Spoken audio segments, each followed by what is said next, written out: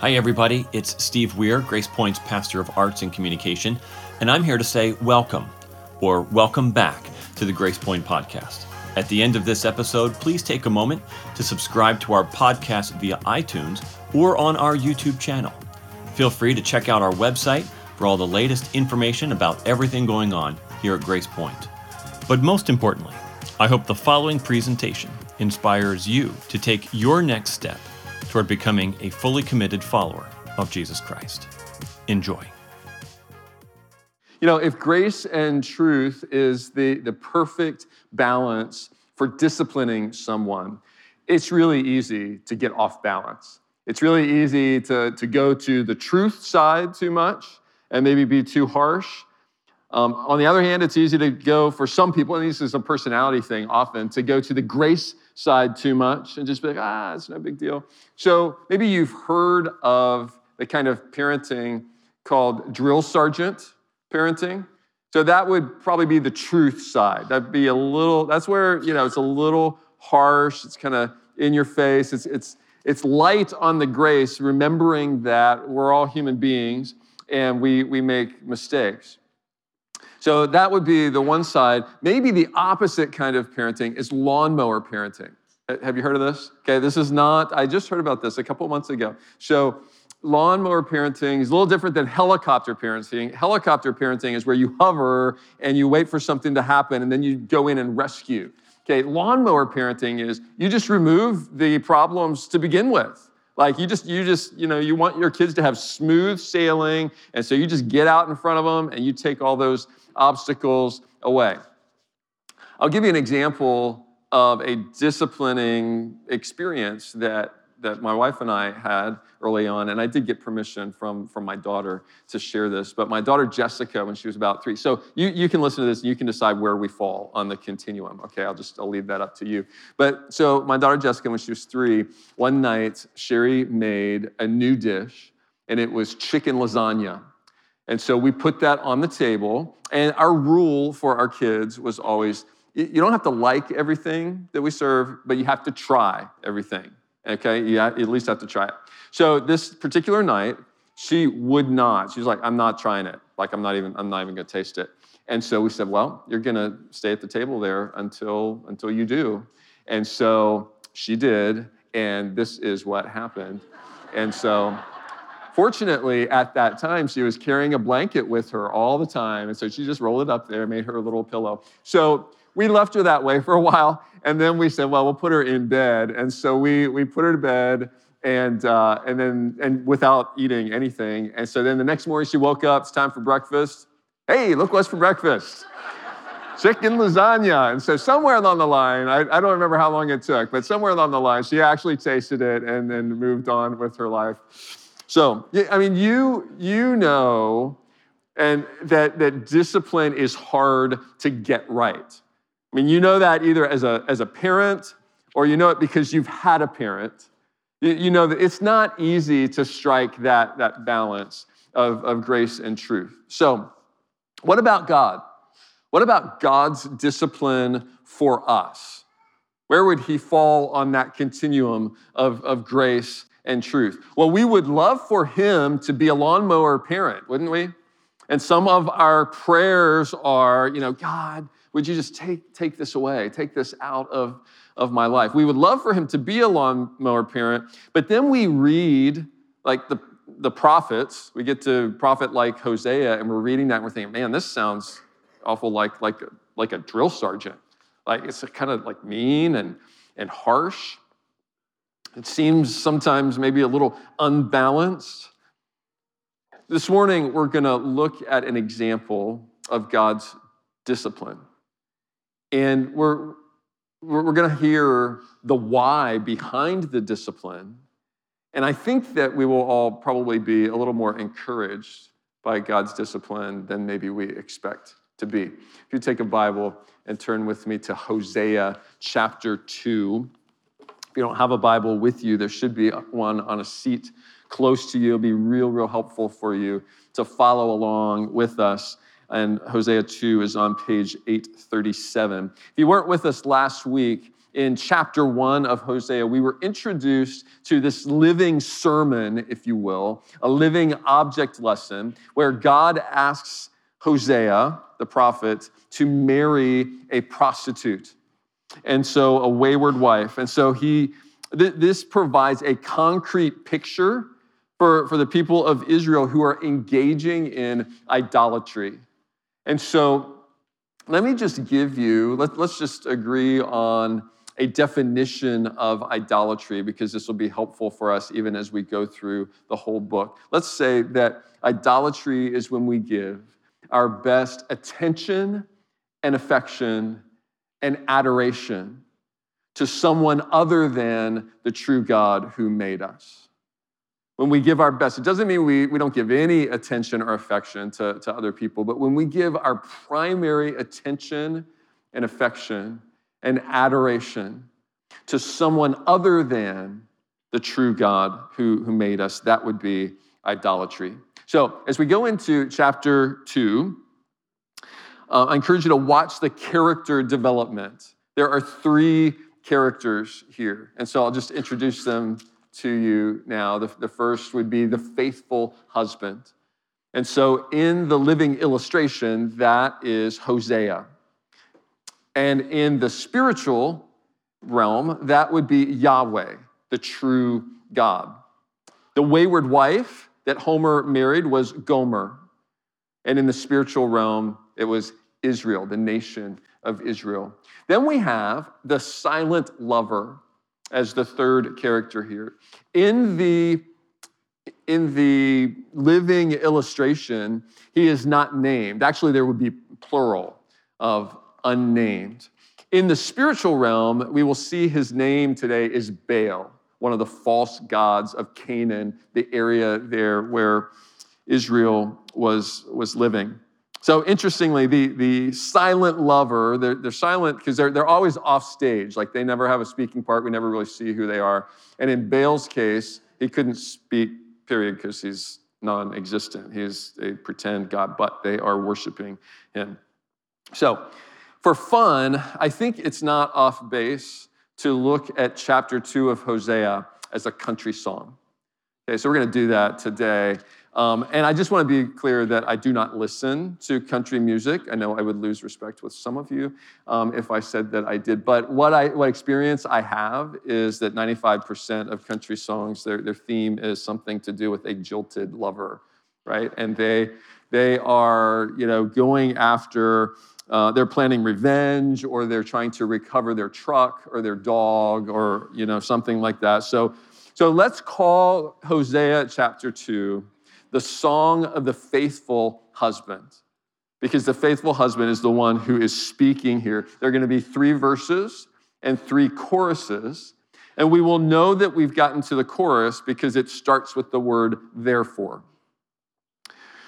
So just one more thing before we get into this. This is heavy, kind of downer kind of material. And I know on a day like this, some of you probably came, maybe some of you are here for the first time, and you're like, I'm coming, I'm looking for some encouragement. Okay, it starts off rough. There's a big payoff at the end, so hang on for that. All right, Hosea 2, verse 1 actually belongs with chapter 1. So we're going to start with verse 2. And I'm going to read some of this as we read. I'm going to paraphrase some of it as we go, because I wanted to keep this PG today. So if my words don't match your words exactly, you will know why. All right, starting in verse 2. Plead with your mother, plead, for she is not my wife, and I am not her husband. Plead that she put away her looks of prostitution and the unfaithfulness she engaged in. There's some character development right here in this first verse. The faithful husband is pleading. He says, plead with your mother, plead. She is not my wife. So this is figurative language because she still is his wife, but she's not acting like his wife. And I'm not her husband. I can't be her husband if she's going to act like this. But he says, plead, plead. I mean, this is the heart of someone who's wounded. And then we have the wayward wife in the second half here. She needs to put away her looks of prostitution. She's still engaging in that. And she needs to, instead of being unfaithful, she needs to be faithful. Verse 3 is a warning of consequences if she does not change her ways. So verse 3 says, lest I strip her and make her as in the day she was born, and make her like a wilderness, and make her like a parched land, and kill her with thirst. That would be the consequences if she refuses to stop her ways. Question, okay, right here in the middle of verse 3, it says, make her like a wilderness. Question, when has Israel been in the wilderness before? Okay, in the Exodus, okay, as they left and they're wandering in the wilderness. And he says here, I will make her as in the day she was born. Okay, remember, we're talking about the nation of Israel. That's when she was born, and she ends up in the wilderness. File that away because it's going to come back later. In verse 5, we get introduced. I'm not going to read every verse today, and it's not because there's something in there that I don't want to deal with. It's just because of time, because I'm dealing with a lot of stuff here. You know what I'm saying? All right, so verse 5, we get introduced to the silent lover. For their mother has played the prostitute. She who conceived them has acted shamefully. For she said, I will go after my lovers who give me my bread and my water, my wool and my flax, my oil and my drink. All right, the definition of a prostitute is someone who offers their body for pay. And I want to just pause here with something that I forgot to really point out last week. I meant to, and I forgot it. As we talk about the sin of prostitution, last week we were very focused on the woman, and we highlighted a couple of women in Scripture who engaged in that. I want to just acknowledge that the sin of prostitution really doesn't exist unless men create a market for it. So men are equally culpable, and I'm talking by and large. I'm sure there's other variations with genders, especially these days, but by and large, men create the market for prostitution, and so they are guilty of when they engage in this sin as well. So in fairness to females. So for Israel, if prostitution is about offering something for pay to receive something back, then in the case of Israel, what we see here in verse 5 is that the pay is bread and water. I'm going after my lovers who give me my bread, my water, my wool, my flax, my oil, my drink. All of these have to do with agriculture. All of these have to do, and remember, they're in an agrarian society. This is how they live. And so we are going to find out before this song is over, the name of the lover is Baal. And because Baal is the god of fertility. And so what the nation of Israel learned from her neighbors around her is that when you're having a bad year, agriculturally, when you're having a bad year farming-wise, if you're not bringing in any crops, if it's not raining, then where do you go? You go to Baal. And so you take your attention and your affection and your adoration to Baal, and you say, Baal, would you get us out of this? Would you bring some rain? Would you bring, some crops?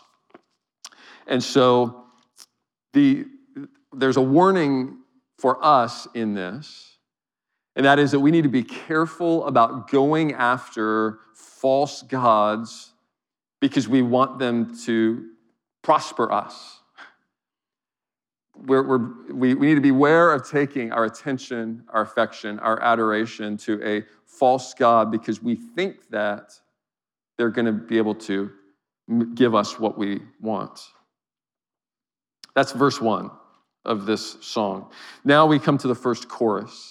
It is introduced by the word therefore in verse 6. Therefore, I will hedge her up her way with thorns, and I will build a wall against her so that she cannot find her paths. So remember, this is the faithful husband who is saying this. I'm going to hedge her up. I'm going to keep her from going where she wants to go. Now, if we rip that verse out of its context, that might sound mean.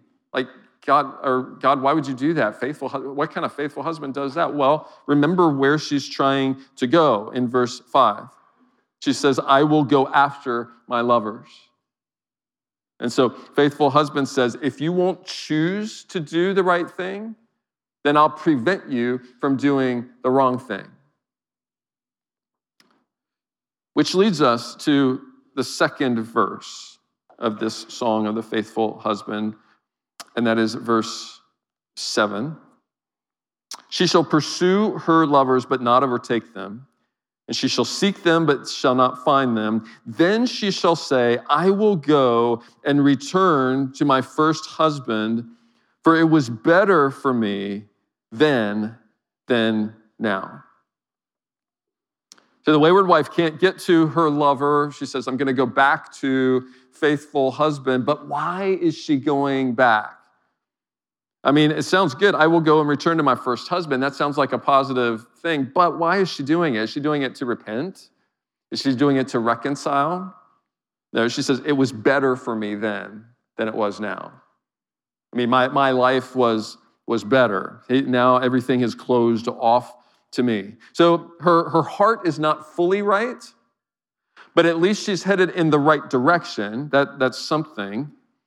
And here's what we're learning about the faithful husband, who is the true God.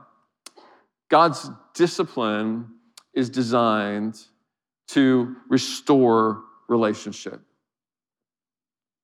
God's discipline is designed, first of all, it's not arbitrary like ours sometimes is. Unfortunately, if we're in a hurry or we're angry or whatever, ours doesn't have a whole lot of thought to it. So God's is carefully designed, and the purpose behind his discipline is to restore relationship. It's not to get what he wants. It's not to be punitive. It is to restore relationship.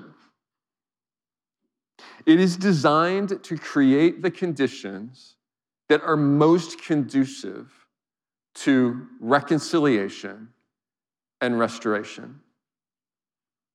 That is what God is after when he is designing discipline for us. It may feel painful.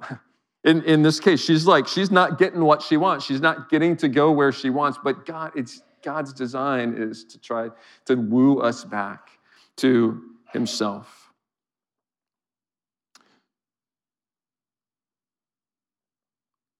God knows. God gets the balance between grace and truth perfectly right. He never gets unbalanced in either direction. God knows that sin separates. It separates us. And this is from another prophet, Isaiah. Sin separates. Our iniquity has separated us from God. It separates us from each other through all kinds of conflict. It separates us from ourselves. We get disconnected and chaotic internally. And so God's discipline is designed to restore all of those relationships, starting with our relationship with him. That's where it all flows from. Now we hit a second therefore in verse 9. So we've come to the second chorus. Verse 9, therefore I will take back my grain in its time and my wine in its season, and I will take away my wool and my flax, which were to cover her. So the faithful husband is saying, if she's not going to recognize where these things come from, then I'm going to take them back. I'm going to withhold them. Third verse, verse 11. I will put an end to all her mirth, her feasts, her new moons, her Sabbaths, and all her appointed feasts. Israel is mixing the worship of the true God with the worship of false gods. So Sabbaths are in here. Sabbaths are the core. They're part of the identity of the Hebrew people. When God brought them out of Egypt, where they worked 7 days a week, 365 days a year, he brought them out and he said, now I'm giving you a day a week to rest, because we need to rest in what God does for us, ultimately what Christ has done for us. And we need to rest for a day because we need to remember that we don't hold the world together. It's going to keep spinning if we take a day off. God is the one who keeps it spinning, not us. And so Sabbath reminds us of that. So they were doing that, but then they had added to it all these other things: feasts, new moons, appointed feasts. Verse 13 talks about the feast days of Baal, where they burned offerings to Baal. And so in verse 11, so it sounds bad and rough at first. I will put an end to all her mirth. So again, it's just like, wow, God, you're so harsh. But the reason being is that she's going the wrong direction. He's trying to wake her up to reality. So we should take a lesson from this to be really careful about mixing the worship of the true God with lies. That's so prevalent in our culture. I mean, we've got, shows on cable, we've got things on the internet and books and all kinds of stuff that take things that basically look a lot like Christianity, but mix some lies in there. And the only way we're going to be able to recognize that is to be so familiar with the truth that we recognize the lies when we come across them. I want to skip verse 12 because it paints a picture of the exile that is coming, another discipline. Verse 12, I will lay waste her vines and her fig trees, of which she said, these are my wages, which my lovers have given me. I will make them a forest, and the beasts of the field shall devour them. So this is a picture of an abandoned land as the people of Israel are taken out in exile. That's going to happen 50 years in the future from when Hosea is teaching, and he paints this picture of what it's going to be. All right. So you encouraged so far this morning? Yeah, wow, okay. Ready? We're ready. We're ready for some encouragement. All right, so far there's been a lot of discipline, a lot of consequences for wayward Israel. Now the mood is going to change here at the end of the song. Verse 14, here's our third chorus, starting with therefore. Therefore, behold, I will allure her and bring her into the wilderness and speak tenderly to her. Therefore, all the discipline and all the correction that we've seen is driving towards a happy ending because God's discipline is designed to restore relationship. In verse 14, the faithful husband is inviting the wayward wife, Israel, where? To the wilderness, where it all began. We know that for sure because in verse 15, see, wilderness at first, when we read that, it's like, wow, who wants to go there? I'm like, wow, just, take me to the beach or something. But I mean, why are we going to the wilderness? But in verse 15, the second half there, it says, she shall answer. We'll get to the first half in a minute. She shall answer as in the days of her youth, as at the time when she came out of the land of Egypt. When Israel was just out of Egypt, when they were at Sinai, God made a covenant with them. We could call it a marriage vow in this analogy of the faithful husband. And so that's what happened back in the wilderness. And God says, let's go back there. Let's go back there and start over. Let's try this, maybe in the words of a country song. Let's try this again. And here's good news for us this morning. Here's finally some encouragement. It is never too late to start over with God. God's attitude is what happened has happened. God's grace is more powerful than whatever you did. Let's go back and start over again.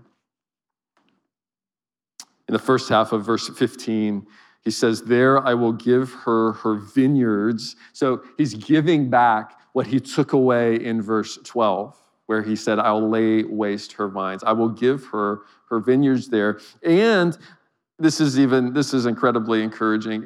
He will make the valley of Achor a door of hope.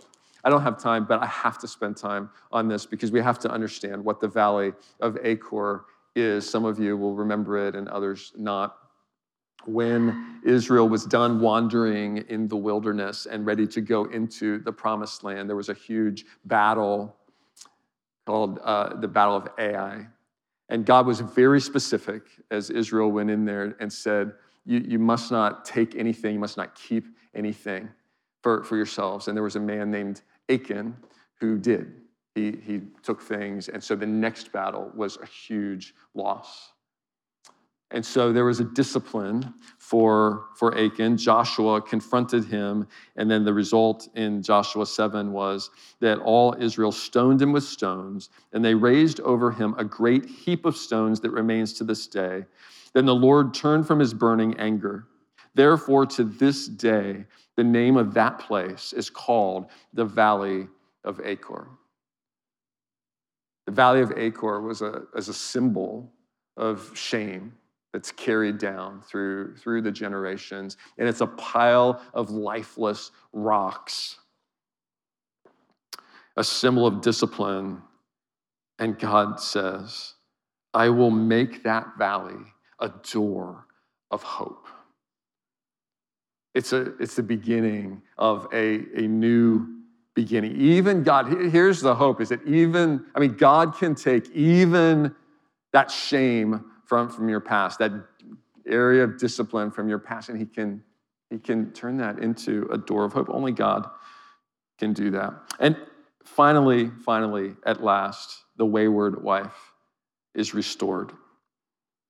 Verse 15, second half. There she shall answer as in the days of her youth. There she will answer, she will respond. The husband, the faithful husband, offers the covenant, and now she responds and says, yes, I do. I will.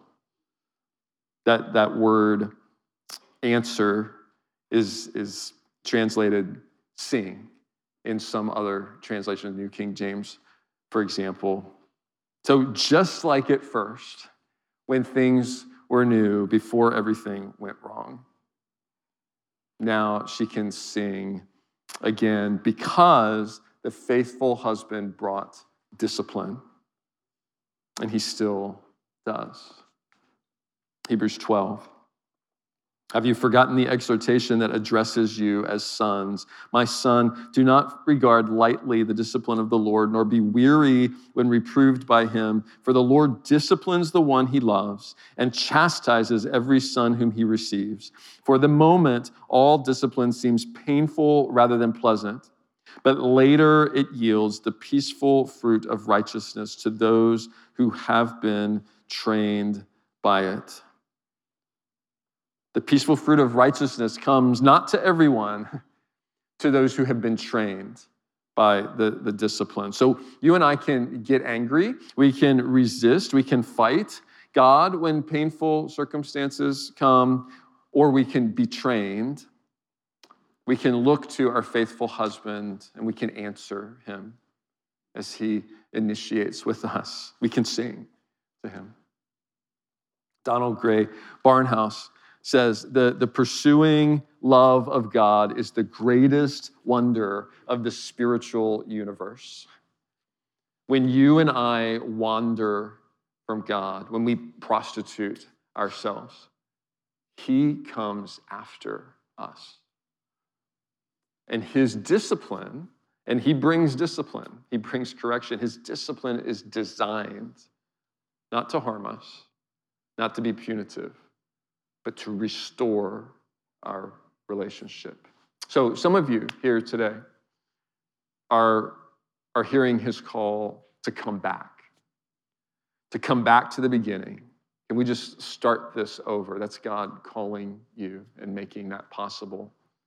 Now through the sacrifice of Christ that covers over your sin. Sin separates, but Jesus' blood washes away that sin. We sang about that earlier. Some of you need to come back.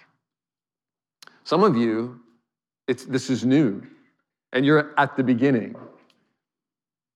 God's calling you, and you can know that this is a faithful husband, a faithful father who gives discipline, a faithful husband because he calls us into to be the bride of Christ. He's calling some of you today. And we're going to sing. The band is going to come, and as they are singing, I just pray that you will respond, whether that's there in your seat or if you want to come forward. We would love the opportunity to pray with you. Let's pray now. Father, thank you for your incredible grace toward us. Thank you for the amazing picture in the book of Hosea that's so full of discipline that at times seems very harsh to us. But thank you, Lord, that your heart is restoration and that you do it in a way that no one else can. May we watch you, learn from you, and may we respond to you as you call us back to the beginning. You're calling some people back from their wanderings and their waywardness. Lord, may they respond to your voice. May the person who's been wandering and wayward and never encountered you before, may they respond to your call as well. We pray in Jesus' name.